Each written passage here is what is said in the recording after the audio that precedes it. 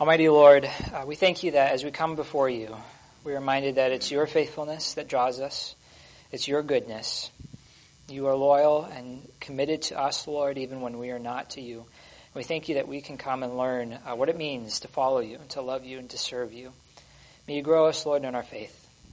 May our lives grow to become more and more like Jesus. And may you guide us, Lord, to understand rightly your word and what you desire from us. For your glory, we pray all of this. Amen. So if you remember 2 weeks ago, I think, was the last time we did virtues. We talked about the virtue of generosity. Or more specifically, right, we talked about how generosity on its own is not, it flows from other things. We talked about some of the foundations of generosity.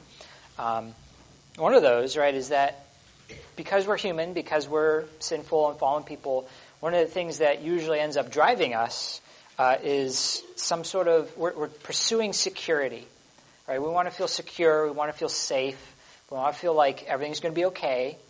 So we look to things like, okay, I have enough money in the bank account, therefore I'm secure. Or, I'm with my family, I'm secure, or everything's going right for me. But the problem is, right, we start to lose security when we try to keep it.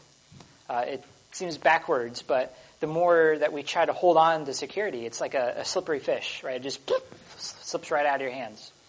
What we fail to understand, right, is that security doesn't come from us. It doesn't come from the things that we do or the toil that we work, our bank account, how successful we are. Security comes from the Lord. Right, we looked at Psalm 127. It's in vain that you go to bed late and you get up early, eating the bread of anxious toil. All that's vanity, because he gives to his beloved sleep. Rest, and therefore security, comes from trusting God. It's backwards, right? But security doesn't come when we capture it. It comes when we are captured by God, and when we surrender ourselves to the Lord. That's when we realize, right, that things like riches and time for yourself and having enough energy, those things won't solve your problems.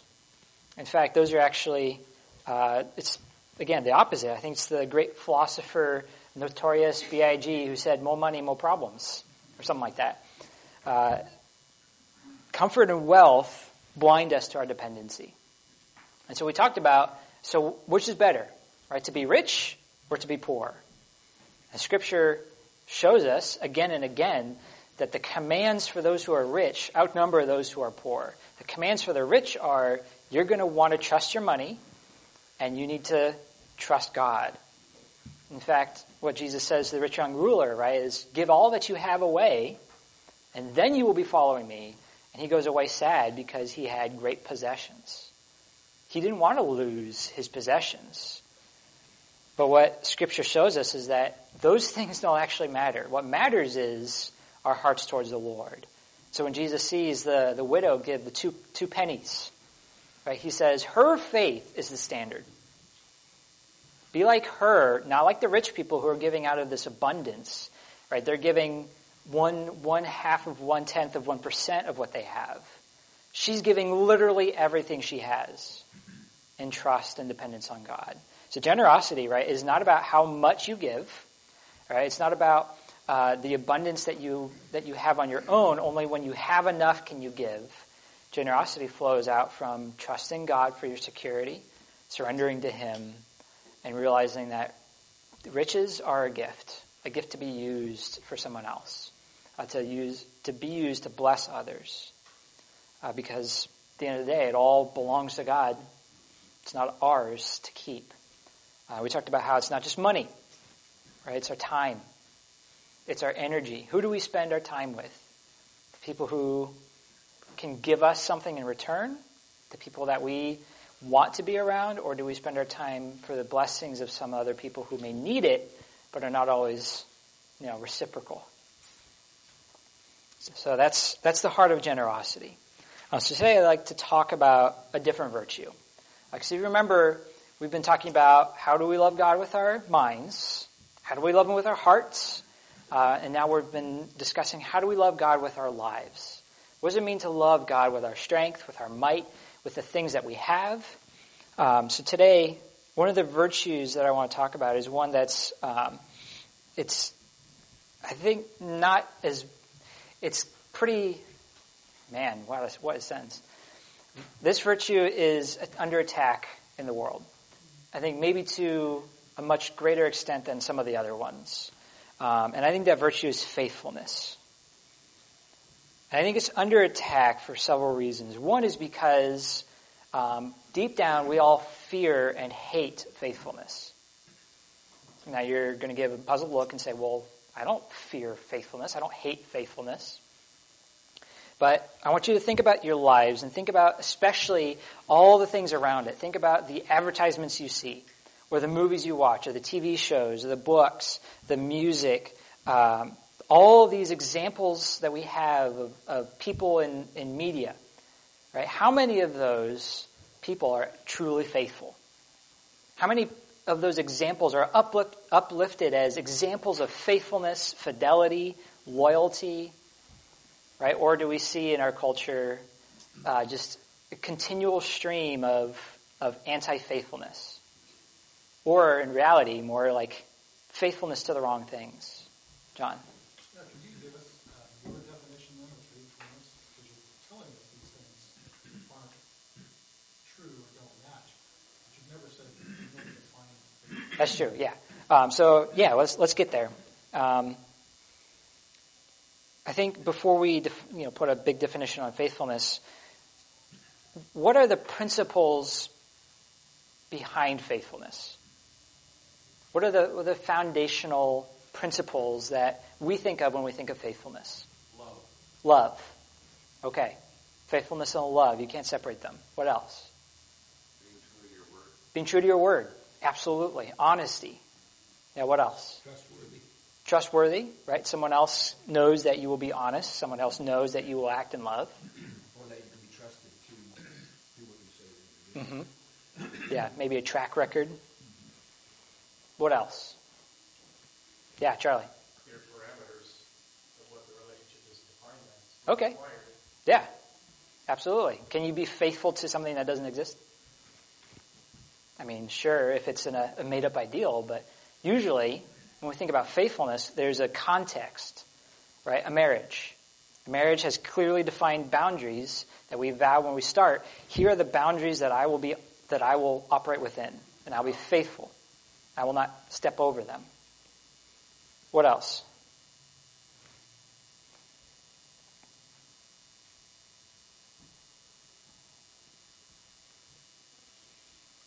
Does faithfulness cost something?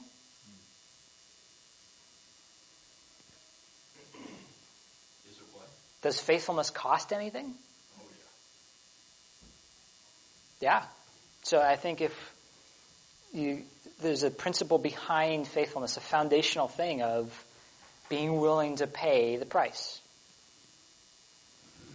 I think it requires, too, some self-denial, right? I mean, if it's going to cost you something, you have to not deny the things you want in favor of the things you need to do or the things you need to fulfill or accomplish. Right. And in a sense, when you're making that commitment, you are saying, I am going to stay here even to the exclusion of other things that perhaps I might want. And even, right, if it gets hard.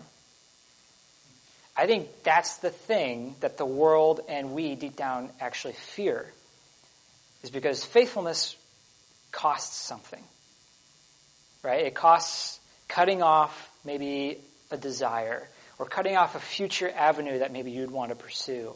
But at the end of the day, it's saying, I'm going to stick here, I'm going to stay here and be faithful, even if it gets hard. I think that's the scary thing. Yeah, John. You could say, too, it's covenantal, contractual, whatever word you want to use. But it's something that we expect, but we also have to give. I mean, even our very breath is a gift from God. But it's a gift to holiness. There's already a basic covenant just in our breath that we take every day. Yeah. So if you mature that, it grows into glory and more holiness. And God accuses Israel of being unfaithful Yeah. Tons of times. in their contract.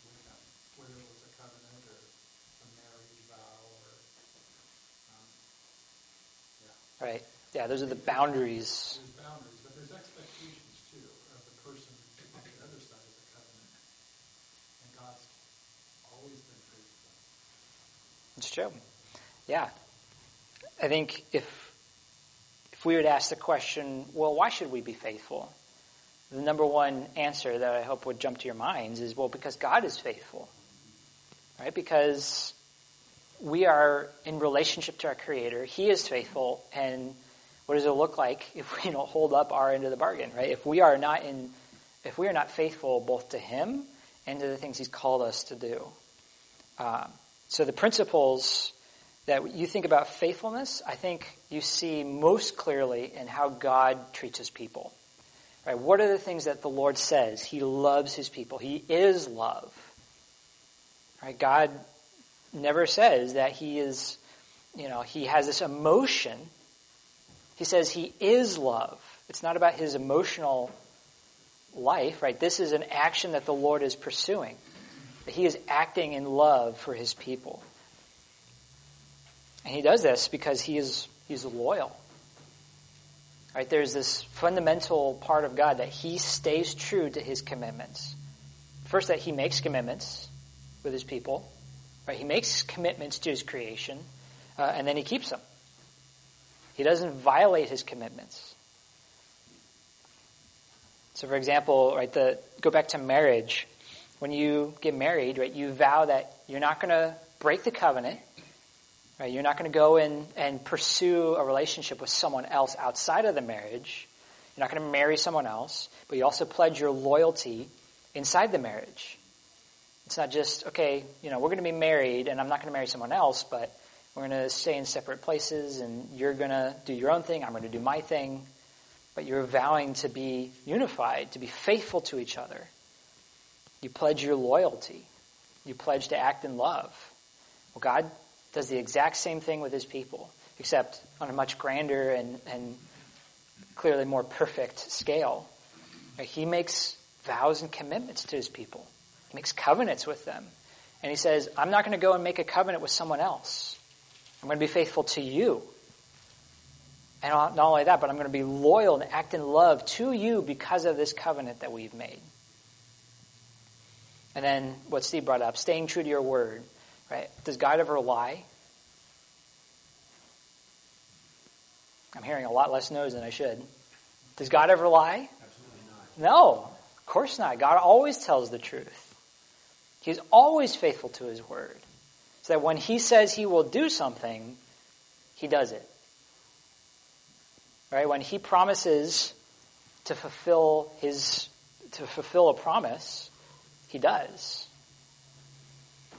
There's actually the word faithful in Scripture has an alternate meaning that means truth. And when it says God is faithful, it could also mean God is truth. He is true to His word. It means that if you say you're going to mow the lawn on Saturday and you don't mow the lawn, you've broken your word. You're not being faithful. And then I think of the covenant that God made with Abraham, right, where here's this lowly man, Abraham. God makes this covenant with him to give him this nation, to produce an offspring from him, to provide a land for him. And He says, all right, we're going to do the typical covenant thing. We're going to slice up all these animals, right, and we're going to walk through the bloody entrails as a sign that we are both committed to this relationship. And then God says, Abraham, go to sleep. I'm going to walk through by myself. So it's as if the Lord is taking upon Himself not only His own obligations, not only His own side of the bargain, but also Abraham's. God is willing to pay the price of faithfulness and pay the price of Abraham's unfaithfulness. That is far and away more than we are willing to do. Because I think all of us would be willing to pay the price for our own faithfulness in some way. But if you said, well, someone else is going to be unfaithful and you have to pay the price, you say, no, I'm not going to do that. So I think these are some of the reasons why we are called to be faithful and also why the world hates faithfulness. Because it's hard. It costs something. It means being faithful when it's going to take work and effort, when it'll be more difficult to stay in the relationship than it would be to leave. Now, I do have to be careful that don't just say, well, you need to stay in every relationship that's terrible no matter what, because that's what God would do. That's not what Scripture says. But Scripture does say that we are called to be faithful, like God is faithful. And that means that we have to prioritize the things that God prioritizes. Following Jesus is not always easy. Being married is not always easy. Having a job, not always easy. Going to school, right? Obeying your parents. Being faithful to them, that's not always easy. So what does the world value? Does the world value any of these things? Loyalty, love, commitment, selflessness. Does the world value these things? What do you think? To some extent. Okay. I mean, as much as a fallen person can do without Christ. So what does that look like? Looks like faithfulness in marriage for even unbelievers. Okay.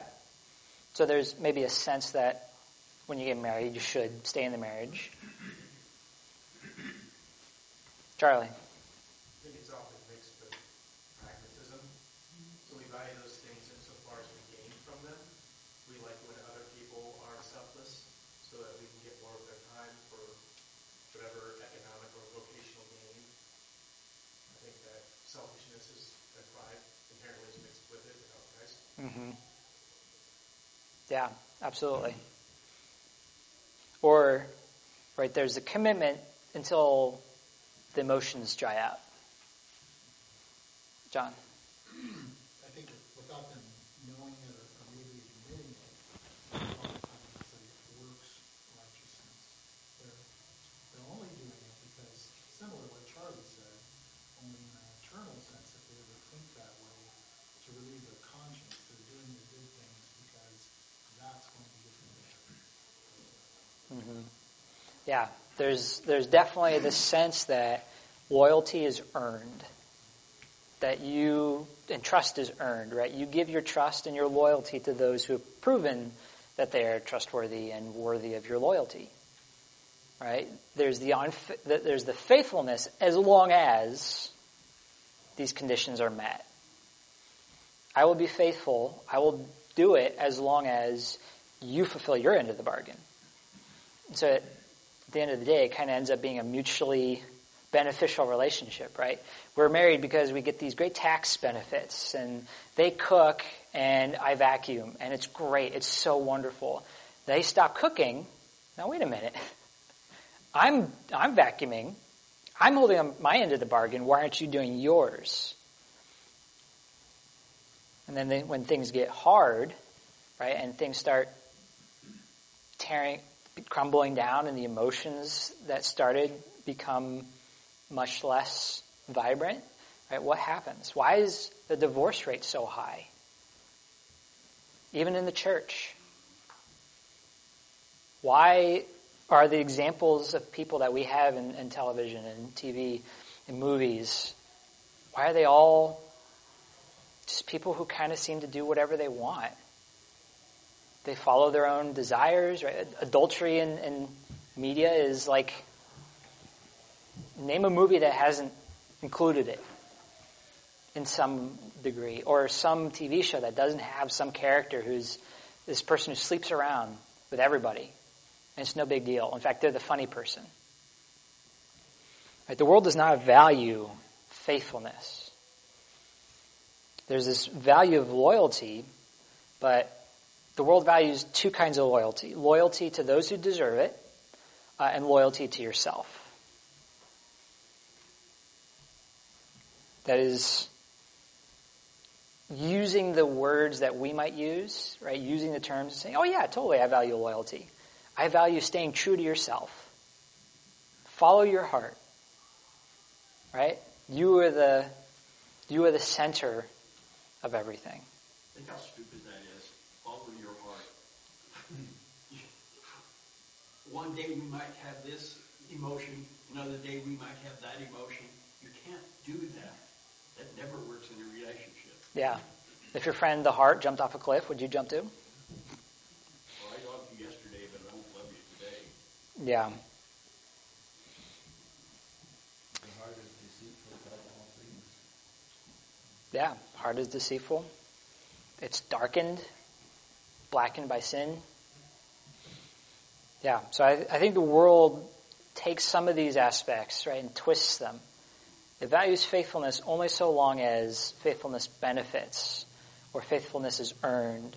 The world values honesty to you, as long as others are honest with you.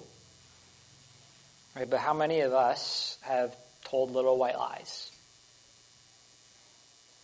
How many of us have told half-truths that make us look better? Right? How many of us have confessed a sin, but not gone all the way and confessed the whole thing, just part of it? Or said, yeah, honey, you look great in that dress. That's a joke. Was that a lie? Yeah, that's the paradox that you don't want to jump into. The answer is yes, she always looks good. Take note, guys. She always looks good in that dress. Right, we want others to be honest with us, but we have leniency with ourselves. We think, well, it's not really hurting anybody, but it's benefiting us. I think that attitude of, well, it's kind of harmless, that's more dangerous than maybe the big, bold unfaithfulness that you might think of. You might think of, okay, adultery is such a terrible thing. You go and you sleep with someone else who's not your wife. That's so terrible. But, right, we have this kind of idea, well, at least I'm not doing that when we are unfaithful in little ways. At least I am not going and committing adultery, but, I'm scrolling social media and I see a picture and I have a thought. Or we don't tell our spouse the whole truth. Or we tell our spouse we're going to do something and then we don't. Or we tell our parents, yeah, I totally finished my homework. Or we do our chores, but we do a bad job. Right? These are little unfaithfulnesses, little harmless things that we think are not that big a deal. The problem is, and the scary thing is, that it is a big deal to God. Like God says, it's not enough to be faithful in the big things and not in the little things. If you're not faithful with a little, why would anybody expect you to be faithful with the big things?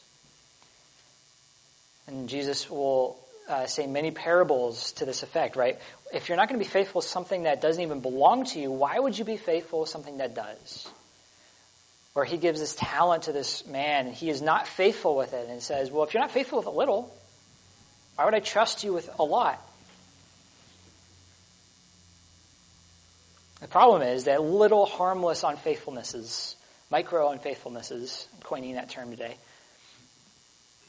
these are a big deal, and they also lead to further patterns of sin.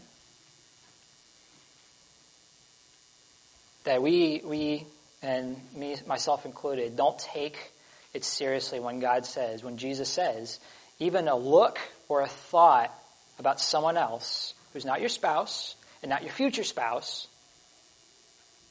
that is not only wrong, but it is the same as committing adultery. It's on the same level. Jesus takes that very seriously. And the world does not. Right? The world has mounted a full-scale invasion on faithfulness.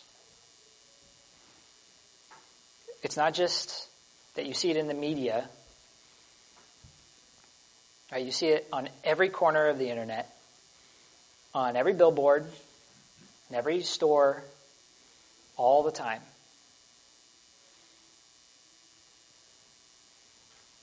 There's this example, right, that nobody really starts out on their wedding night committing adultery. No one on their wedding night says, you know what would be great? I'm going to commit adultery.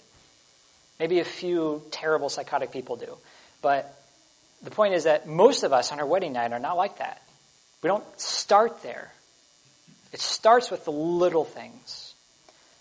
And that is how the pattern of sin gets built.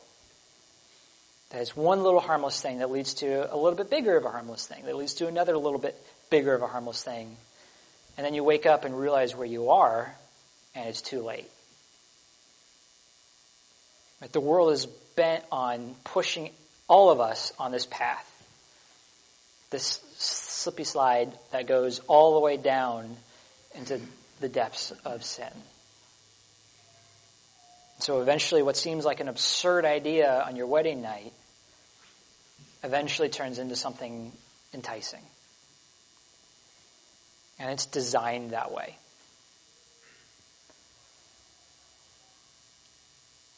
So I think when we talk about faithfulness, right, we don't just talk about the foundational things, but we also need to look at our own hearts and say, if this is the standard that God has called us to,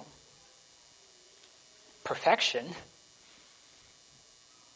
and we're not there, what do we do about that? Is all hope lost? Should we just give in and say, well, if I already screwed up a little, might as well screw up a lot? That's the easy road. Confess and repent. Confess and repent. That is arguably one of the hardest things to do right, to do faithfully. But I think for us living in a fallen world, as fallen people who are sinful, confessing and repenting is the number one thing that we should do. That's what faithfulness looks like. Saying, I messed up. I'm going to be honest with you. Completely honest. And I'm going to pay the price. I'm willing to pay the price to be faithful in this way, even though I know it's going to hurt and be hard. John. Triggers a reminder.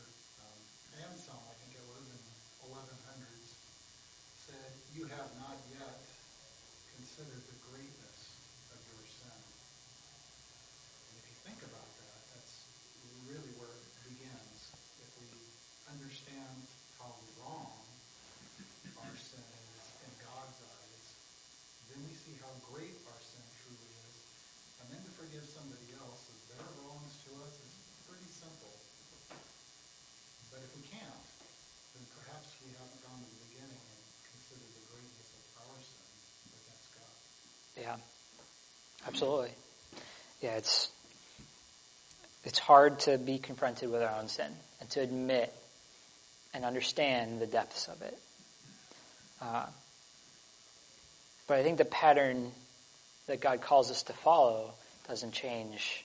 Right? It's the confession and repentance, but that only begins when we understand our sin. But also, confession and repentance is an admittance that we can't do it and we need help and forgiveness. And that's not just true for, in our marriages, in our sexual sins, or in our relationships to each other. It's true in our relationships with our kids, and kids, your relationship to your parents.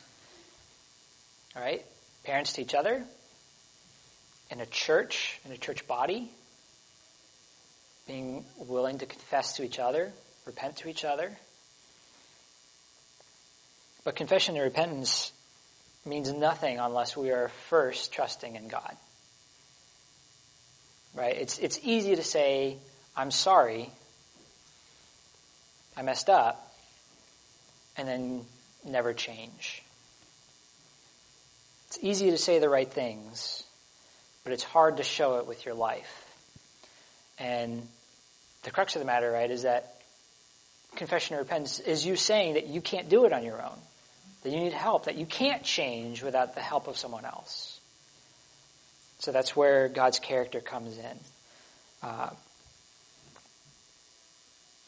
Here's this verse in 2 Timothy If we have died with him, we will also live with him. If we endure, we also reign with him. If we deny him, he will also deny us. If we are faithless, he remains faithful, for he cannot deny himself. Thank you, Lord. Thank you, Lord. Yeah. My goal today is not to set up, faithfulness is this lofty ideal, this perfect standard that you all need to meet. Go and have fun, right? The goal is, here's the standard that we need to meet. None of us are meeting it. So what's our hope? It's that God is faithful when we're not. That he never stops being faithful. This is the thing that the world does not get.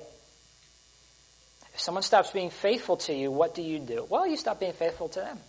That's fair. God says, if you stop being faithful to me, that doesn't change me. That doesn't change how I should act. I can't deny my own character. So this affects, right, what do we do when someone is unfaithful to us and comes and says, I'm sorry, please forgive me? It means our response has to be, I forgive you. Because if someone else is unfaithful to us, does that give us the excuse to say, well, that's it? You said sorry, you're showing repentance, but I'm done. This is hard. And just because it's a principle doesn't mean that we have to blindly forgive even when all the flags are saying this person is not repentant. But this does mean that if we're to follow Jesus, his call is be faithful. Even when someone else is not. Because we're going to be unfaithful to each other, to our parents, to our spouses, to each other as a church. But at the end of the day, right, we can only be faithful because he was first faithful to us. That God has made a commitment that he will be loyal to his people no matter the cost. So as we think about faithfulness, that standard and ideal doesn't change, but how we approach it does. That our identity is not built in our own faithfulness. Our identity is in God's faithfulness. So that changes how we act when we are unfaithful, to confess and to repent, to seek forgiveness, and also to seek God's help. Right? If we are stuck in a pattern of sin, seek help.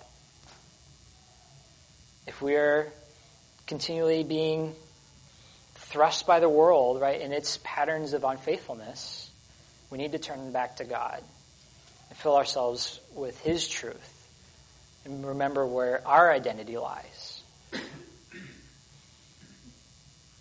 I think of this verse in 1 Corinthians. No temptation is overtaking you that is not common to man. God is faithful, and he will not let you be tempted beyond your ability, but with the temptation he will also provide the way of escape, that you may be able to endure it. This is the lie that the world says. There is no hope. There is no escape. There is no way out. It's all on your shoulders. And of course, what happens when you mess up is, well, it's on your shoulders. You feel that weight and that burden crushing you. And there's no way around it except to try to, excuse it, come up with defenses, justifications, make it somebody else's fault. These are all our tendencies, but when we come to it, it's not about us. The way forward is not to believe that it's on your shoulders, but to take it to God, to lay it at his feet. That is where we're called to go, and lay the burden on him.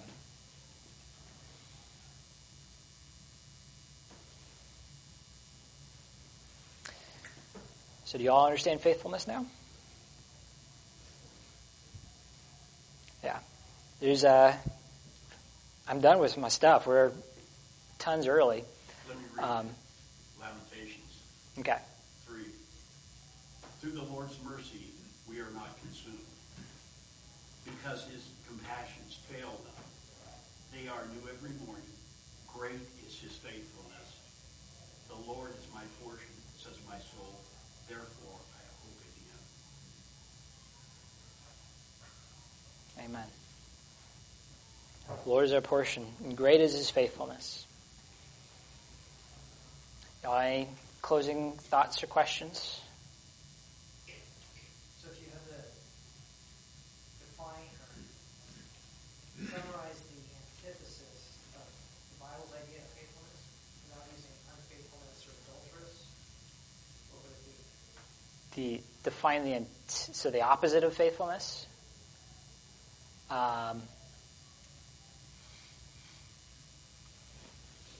a good question. Unfaithful. Well, without using that word. Without using unfaithful or adulterous. I was going to say selfishness. It's probably getting there, yeah. Something like selfishness, maybe even idolatry.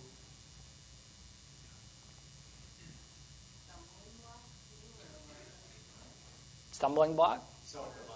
Self-reliance.